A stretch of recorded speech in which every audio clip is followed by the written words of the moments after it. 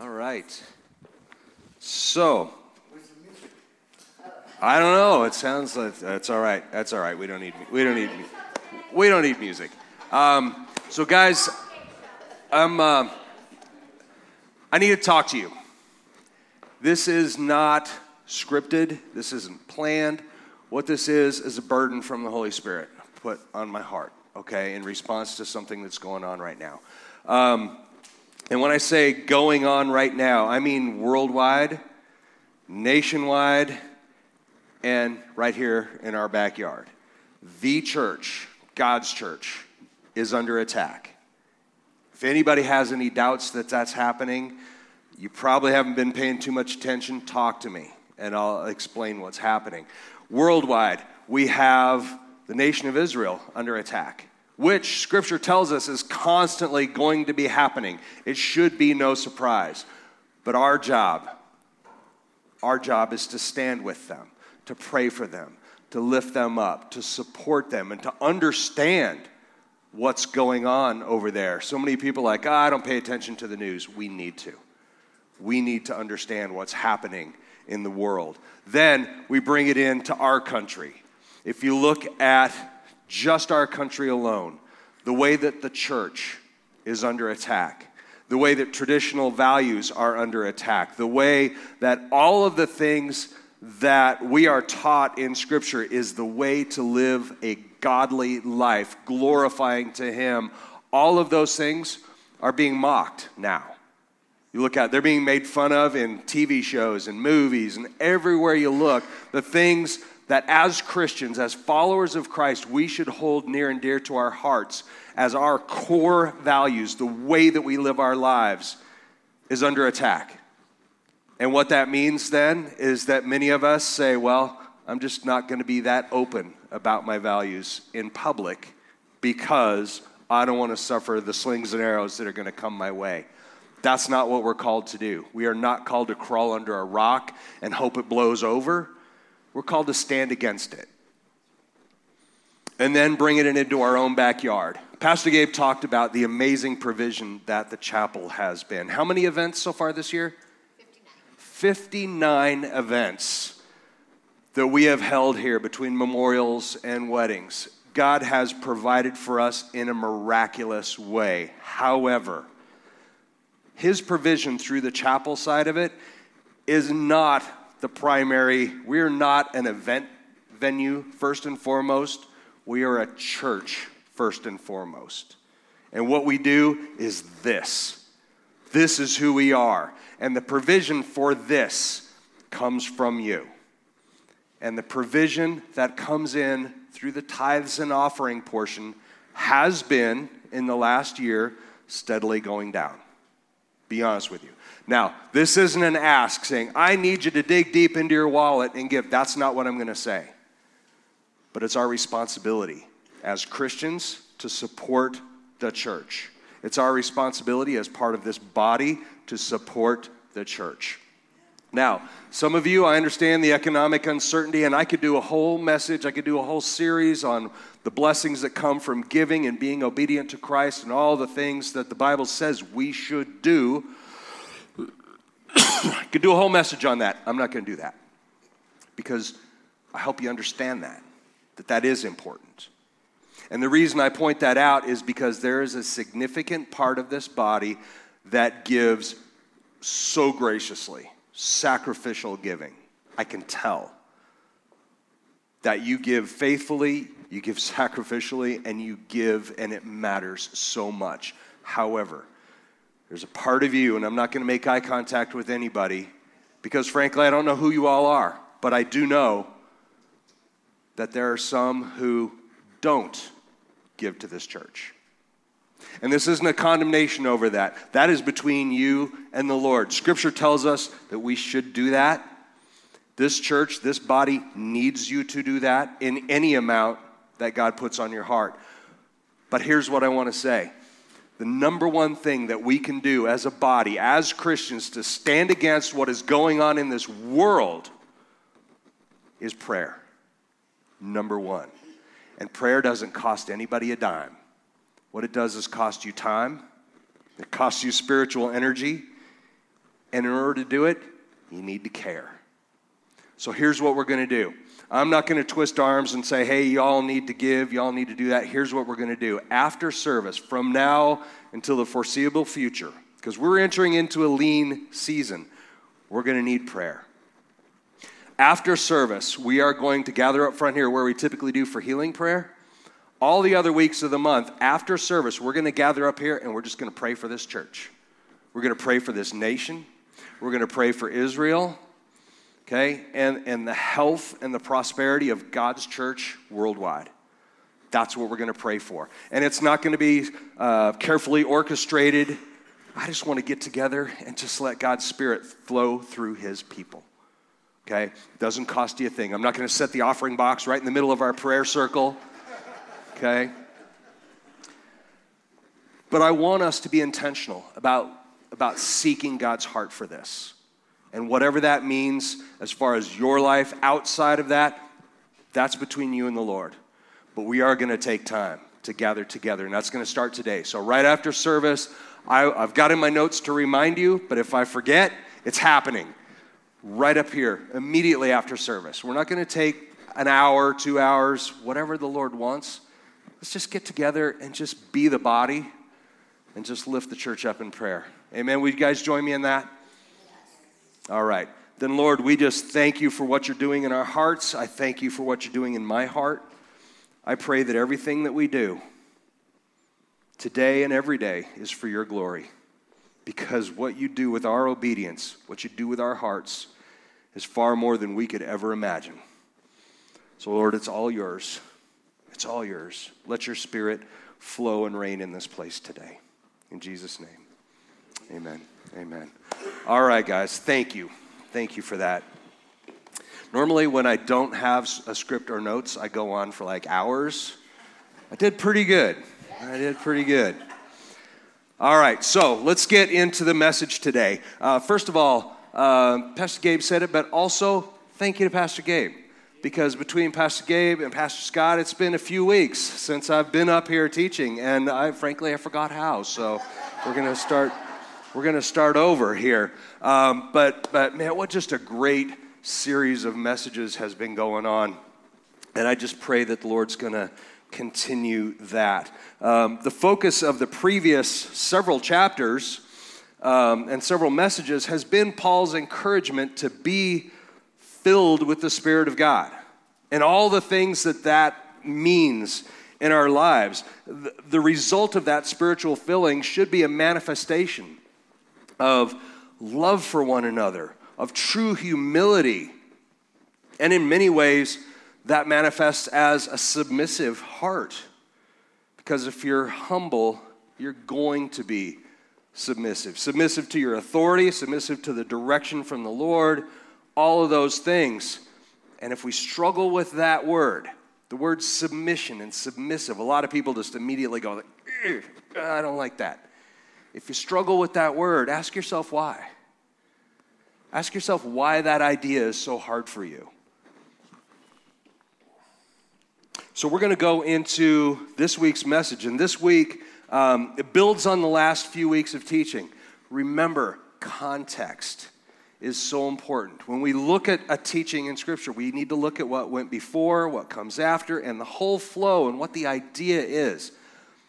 Now, if you read something like Proverbs, Proverbs is just like, hey, this is a good idea, this is a good idea, that's a good idea. And they don't all necessarily, although Pastor Gabe has been doing a study and they've found that there is kind of an order to it, but it's not just a whole bunch of like great bumper sticker ideas for living. It's a thought, and it's a letter, and it's like, here's what I want you to know. And so that's where we are. So this week, we're going to build on all that as Paul starts to head towards the finish line of this epistle that he's writing to the Ephesians. So today we're going to start out, we're in chapter 6, and it's just verses 1 through 4. Now my subtitle in my Bible is Parents and Children. Now before, if you don't have children, don't tune out, okay? Because you're all at least a child. You have been a child.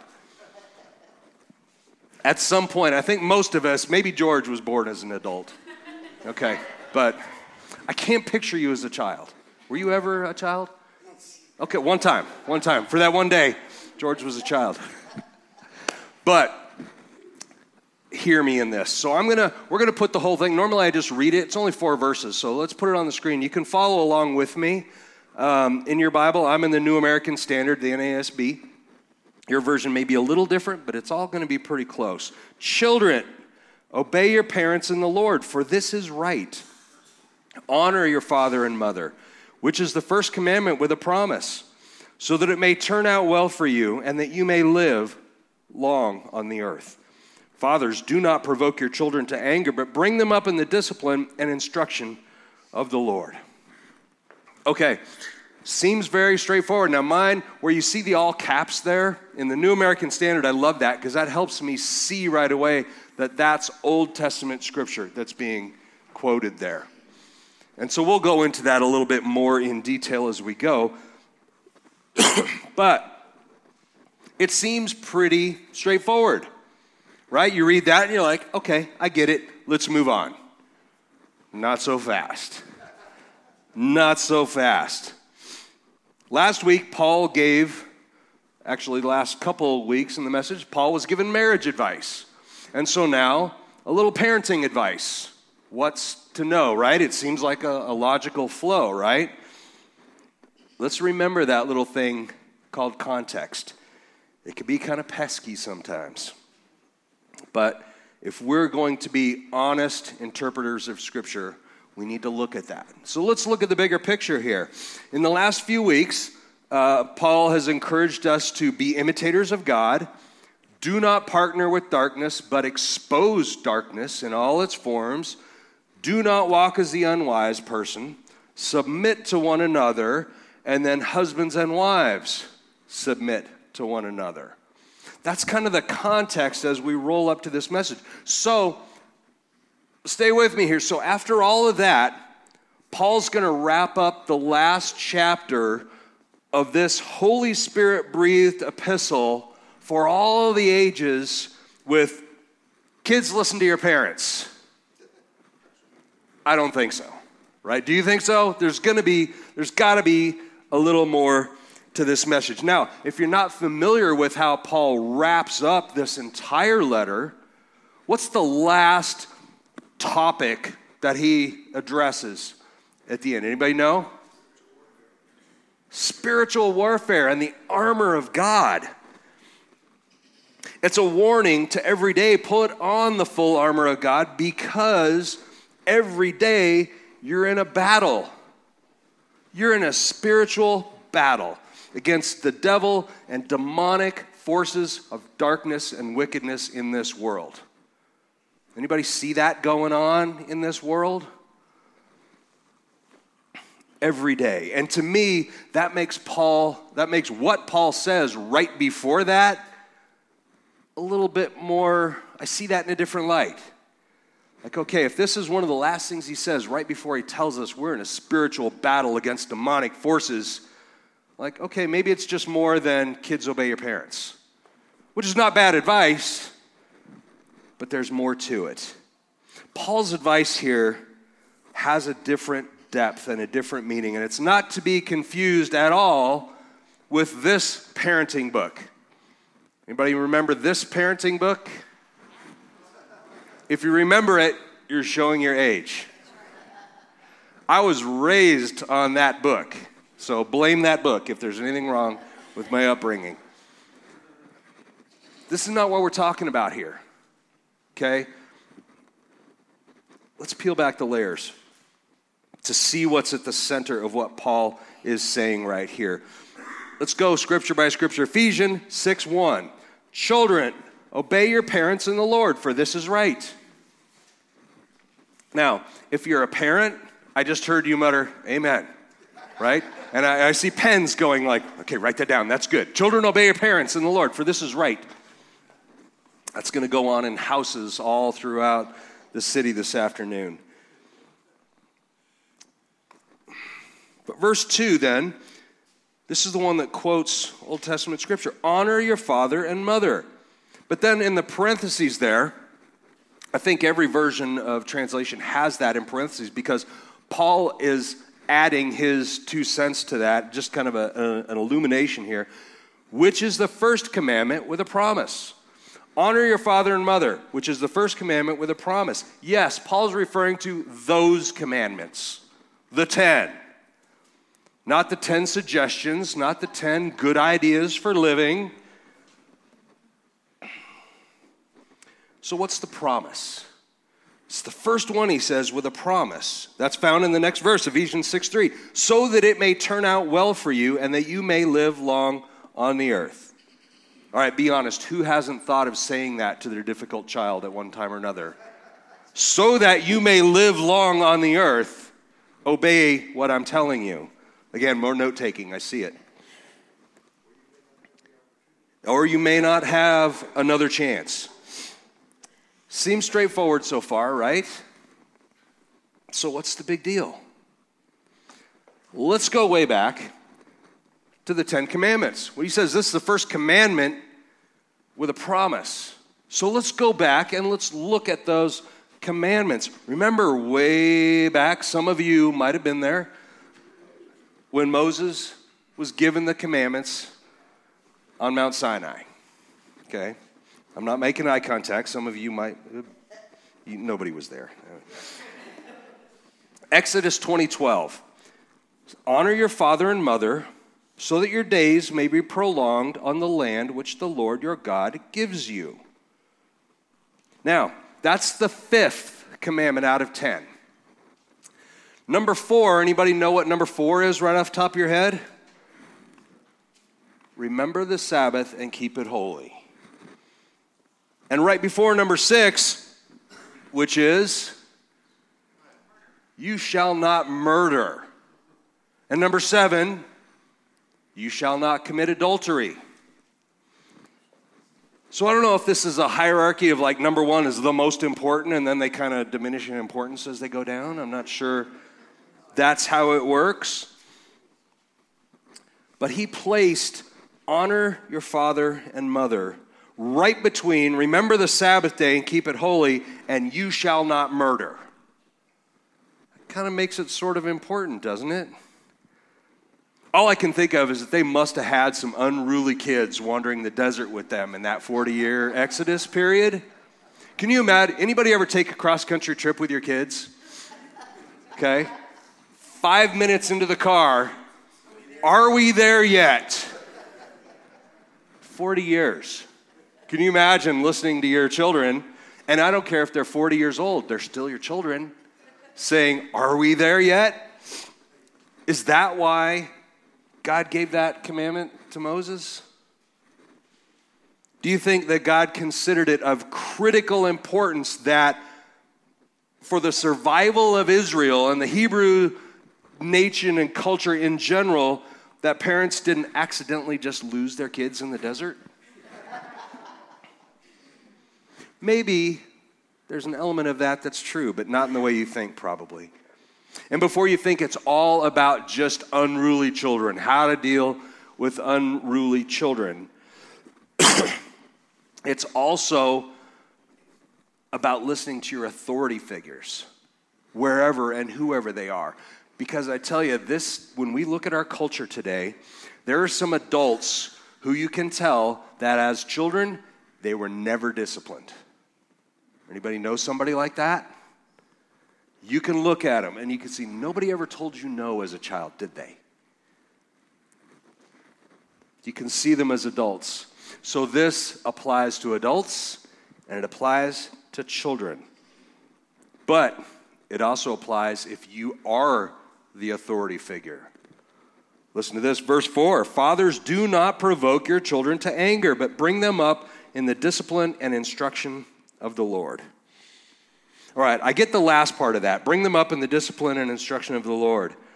But the first part, come on, if you're a dad, what dad doesn't like to antagonize their children now and then? You know who you are. Some of you are like, well, I would never do that. Notice it doesn't include mothers in what it says. I don't think mothers have the same instinct to provoke their children Okay, Linda, I see that over there. Gary. I know your children. You did a good job. As far as I know. Mothers have this nurture instinct, don't they? I mean, it's just how God made them. But I think to a certain extent, dads have what I like to call a torture instinct. Maybe not torture in the worst sense, but look at this video and tell me if dads don't find this funny.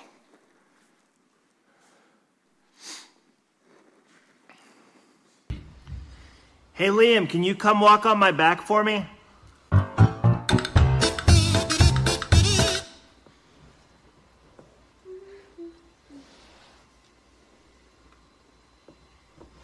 Dad, are you okay? Come on, ready? Wait, Go.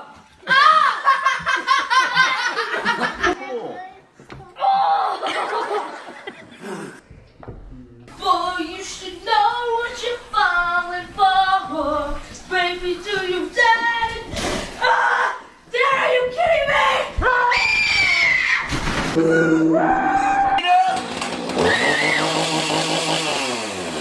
Inside the shower!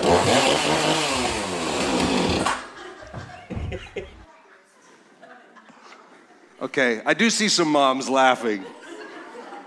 Gabe is laughing a little too much, maybe. But I guarantee all your dads are like, okay, note to self, there's one I haven't thought of.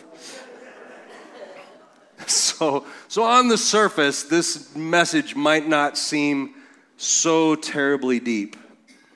But let's think about this. You remember, or you may remember, that at Discover, we call the style that we teach at, we call it expository, right? And expository means that we look into Scripture and try to peel back the layers of what's really at the core, what it means.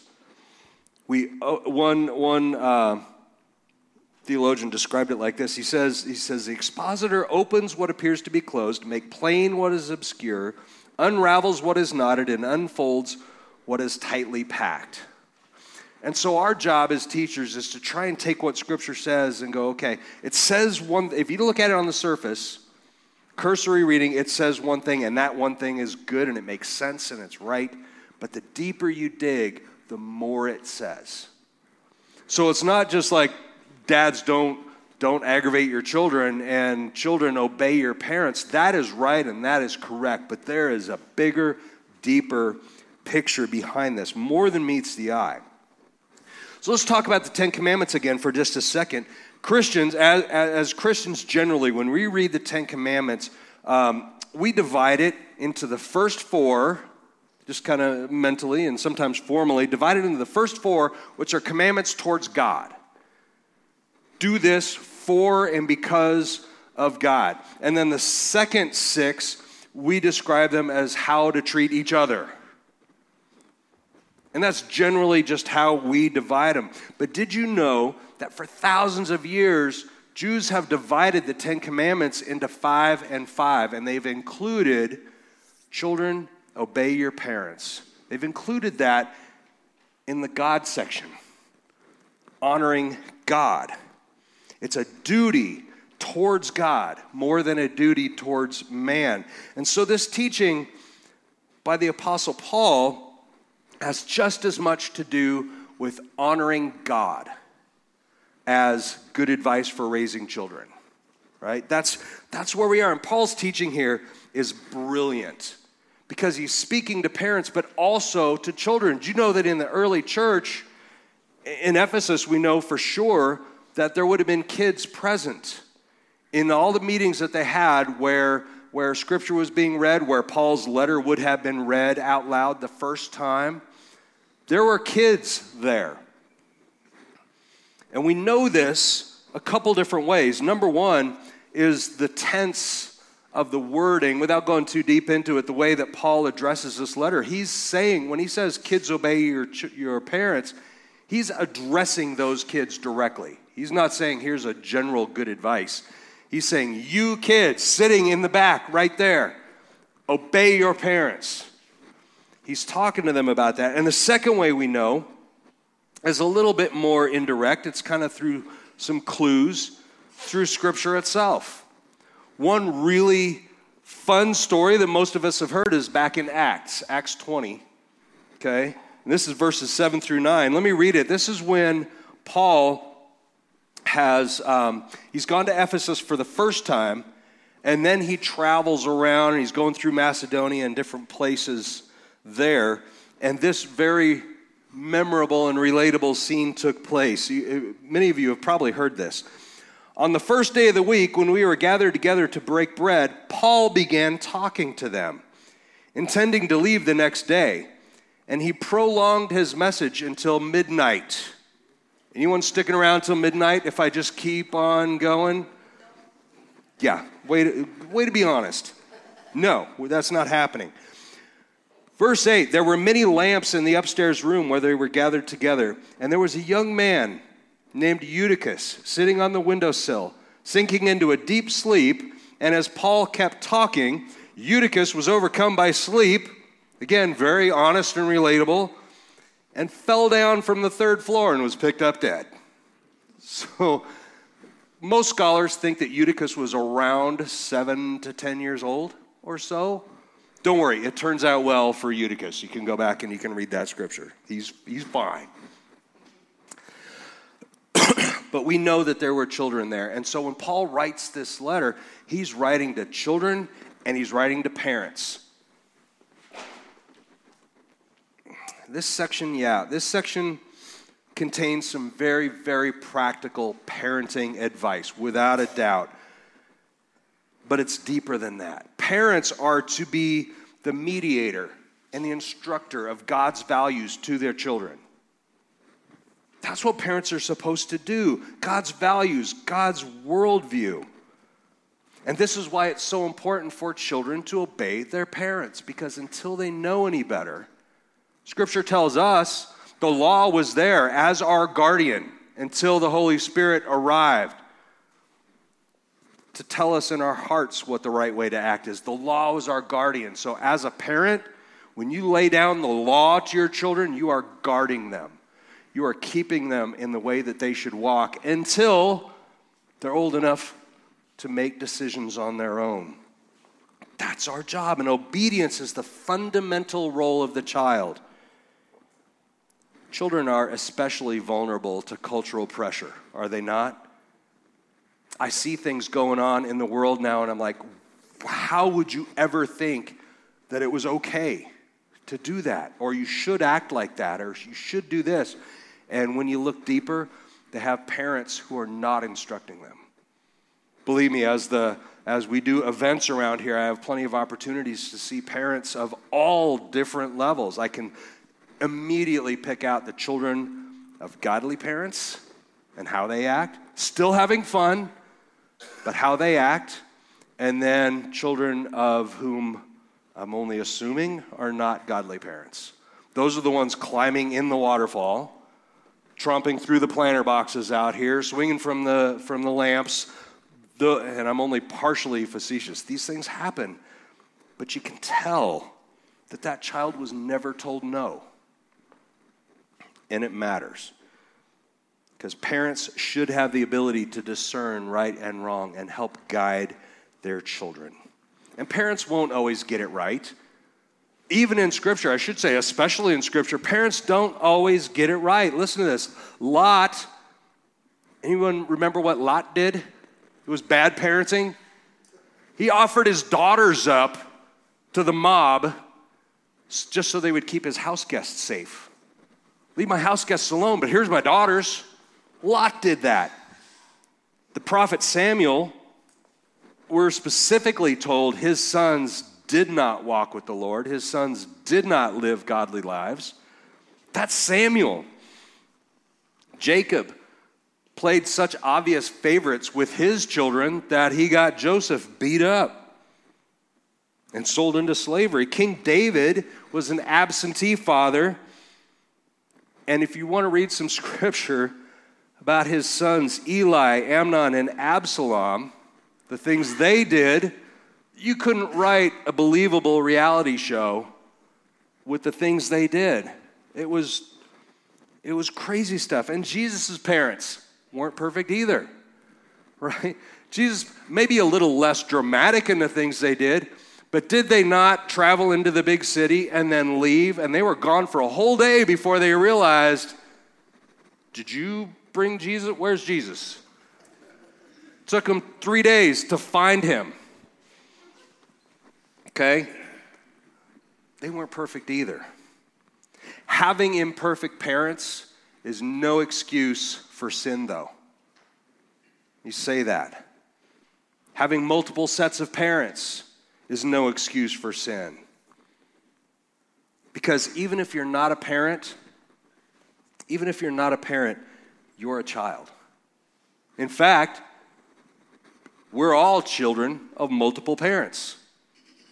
We have our earthly parents, and we have our godly parents. We are all children of multiple parents. Sometimes sin and rebellion is just the fault of the child's choices. And when I say child, I mean your little kids, and I mean you as an adult child of parents who maybe didn't get it right. Sometimes it's just our fault. But let's look at it in maybe just a little bit broader sense. Maybe the hardest thing for us to grasp as human beings is about God's nature. And it's the idea that his love is freely given without us having to earn it, without us having to be good enough or smart enough or faithful enough givers or faithful enough church attenders. God's love is freely given, sacrificially given for us. And that is a hard thing for us to wrap our minds around because that's not how we are generally as humans. But let me ask you this. Have you ever held either your own child or another small baby in your hands? I mean those babies that are small enough to, like, you have to hold them like this. Does your heart just not overflow with love immediately for that child? I don't care if they're screaming or what they're doing, but you have a love that, like, I will do everything in my power to keep you safe. Everything that I can do. That is as close as human beings can come to the way God loves us. That baby didn't earn it. He didn't do anything, and it didn't matter if he did. It's just because that parent's love doesn't have to be earned. So wouldn't it make sense then that in God's commandments, he would help us to live in a way that helped to illustrate that love relationship between a parent and child? That's exactly what he did. Our God is a God of discipline, but also of love. And I was trying to find a good way to explain how that works, and I found the best way straight out of Scripture. Hebrews 12. This is verses 5 through 9. I'm going to read it for you. And have you completely forgotten this word of encouragement that addresses you as a father addresses his son? It says, "My son, do not make light of the Lord's discipline, and do not lose heart when he rebukes you, because the Lord disciplines the one he loves, and he chastens everyone he accepts as his son. Endure hardship as discipline. God is treating you as his children. For what children are not disciplined by their father? If you're not disciplined, and everyone undergoes discipline, then you are not legitimate as true sons and daughters at all." Verse 9, "Moreover, we have all had human fathers who disciplined us, and we respected them for it. How much more would we submit to the Father of spirits and live?" Now that idea is taken out of Proverbs. Great ideas. Scripture tells us that God is love. So if God is also a giver of discipline, then discipline must be love. To discipline and to allow yourself to be disciplined is an example of love modeled by God the Father. And it's essential that a parent teach a child discipline so that the child will grow up understanding how to follow direction and accept discipline, especially when it doesn't make sense to you. Let me put that in adult context. Because you can all think of times when you discipline your children and they go, why? That doesn't make sense. You go, just trust me, it's for your good. How many times does our Father discipline us in our lives? And we go, but it doesn't make sense to me. If you grew up as a child never understanding that God disciplines the ones that he loves and you don't need to understand it, then as an adult you will never grasp the concept that God disciplines the ones that he loves, and it doesn't matter whether you understand it or not. You trust in your Heavenly Father. As we, as parents, are to teach our children to trust in us, to give them godly discipline, godly guidance. This is why it's important. If all you do as a parent is mislead and frustrate your children, I mean, the videos were extreme, but who doesn't do that? But if you mislead them, if you lie to them, if you mistreat them, if all you do is harass them, punish them, and frustrate them, if nothing that they do is ever good enough for you, they're going to have a hard time understanding that they need to trust God. And the first time they get the chance to walk away from you and from God and his discipline, they will. Does anybody near here know someone who walked away from the church as soon as they were old enough to make their own choices? Was it you, maybe? It was me, I'll tell you that. I was 10 years old the last time I went to church reliably as a children because my parents stopped making me.